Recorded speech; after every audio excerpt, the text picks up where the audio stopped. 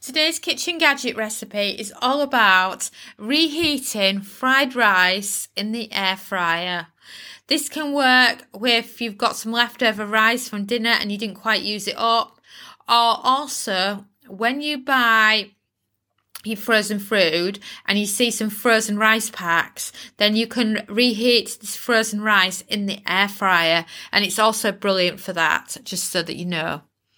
So we just use an air fryer and then a cake pan or a tin or something that you've got that will hold the rice once it's cooked, and that you can stir it and all your rice won't fall out, that kind of thing.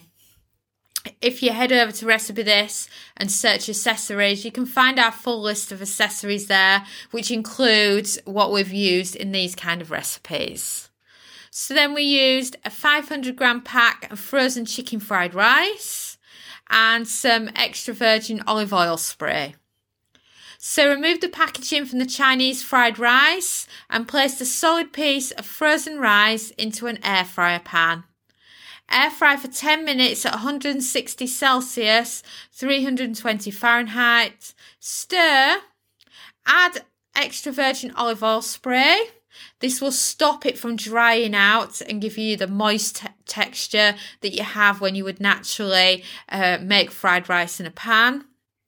And then air fry for a further 5 minutes at 180 Celsius, 360 Fahrenheit. Then make sure it's piping hot before serving, and you've got chicken fried rice cooked from frozen, or what you can do if you want to reheat your own fried rice.